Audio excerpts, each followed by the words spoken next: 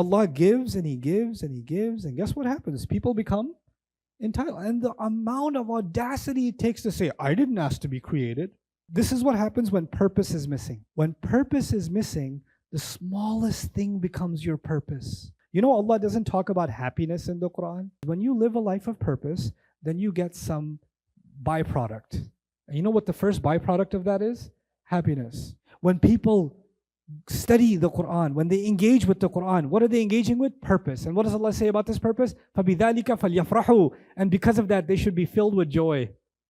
He mentions happiness when they are pursuing Allah's word, because now you have actual substance in your life.